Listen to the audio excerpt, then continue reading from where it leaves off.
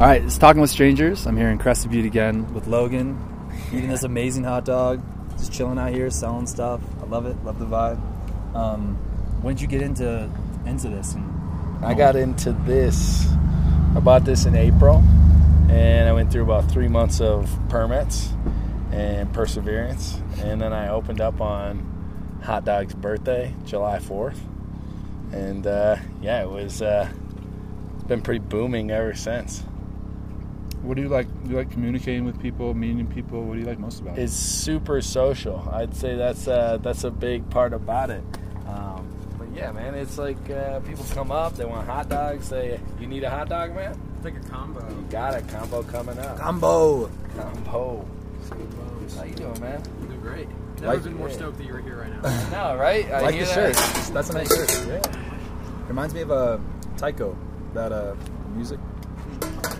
Dog Thank to you. ya. Thank you. What kind of? I'll take a do. A dog for a dog. Man. I got Fritos, blue Doritos, red Doritos. I'll take a Little intermission. Logan's Nachos.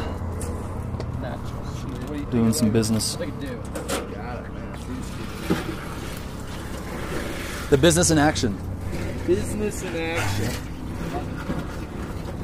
This is how it goes down. This is how we. Thank you very much. How we do Some business. transactions. Have a good day, man. Thank you. You too. Cheers, dude. Enjoy it. Oh, will do. You playing soccer? Oh yeah. I just got done with practice. Oh, cool. That's what I'm saying. Never been more stoked that he's here.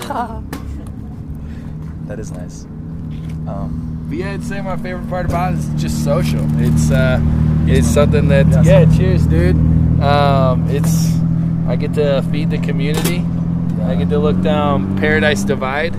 I get to check out the mountain. You know, it's not bad. It's an easy place to be selling hot dogs. Who's someone you look up to? Like an Oh, my mentor? pops. Yeah. My pops for sure. Yeah, that's an easy one. That's somebody who's also an entrepreneur. Yeah. And taught me that since a young age. And so, yeah, that's somebody I easily look up to. I'd say one of the only people I look up to. What's some advice you'd have for yourself 5 years ago, 10 years ago? Just keep staying positive. Don't ever let shit get you negative. And just keep looking forward to the next day. Don't let the past destroy you. Let the future build you up. That's true. As college students, there's always like, oh, you do bad on this assignment, or you falter there, but it's like the next one. Yeah. How can I improve? There's no grading in life. You only grade yourself, I guess. And so it comes down to how harshly you want to grade yourself, or kind of what the criteria you grade yourself on is. So has that changed for you in different ways? Yes, absolutely. It's changed for me in many ways, from year to year, day to day, week to week.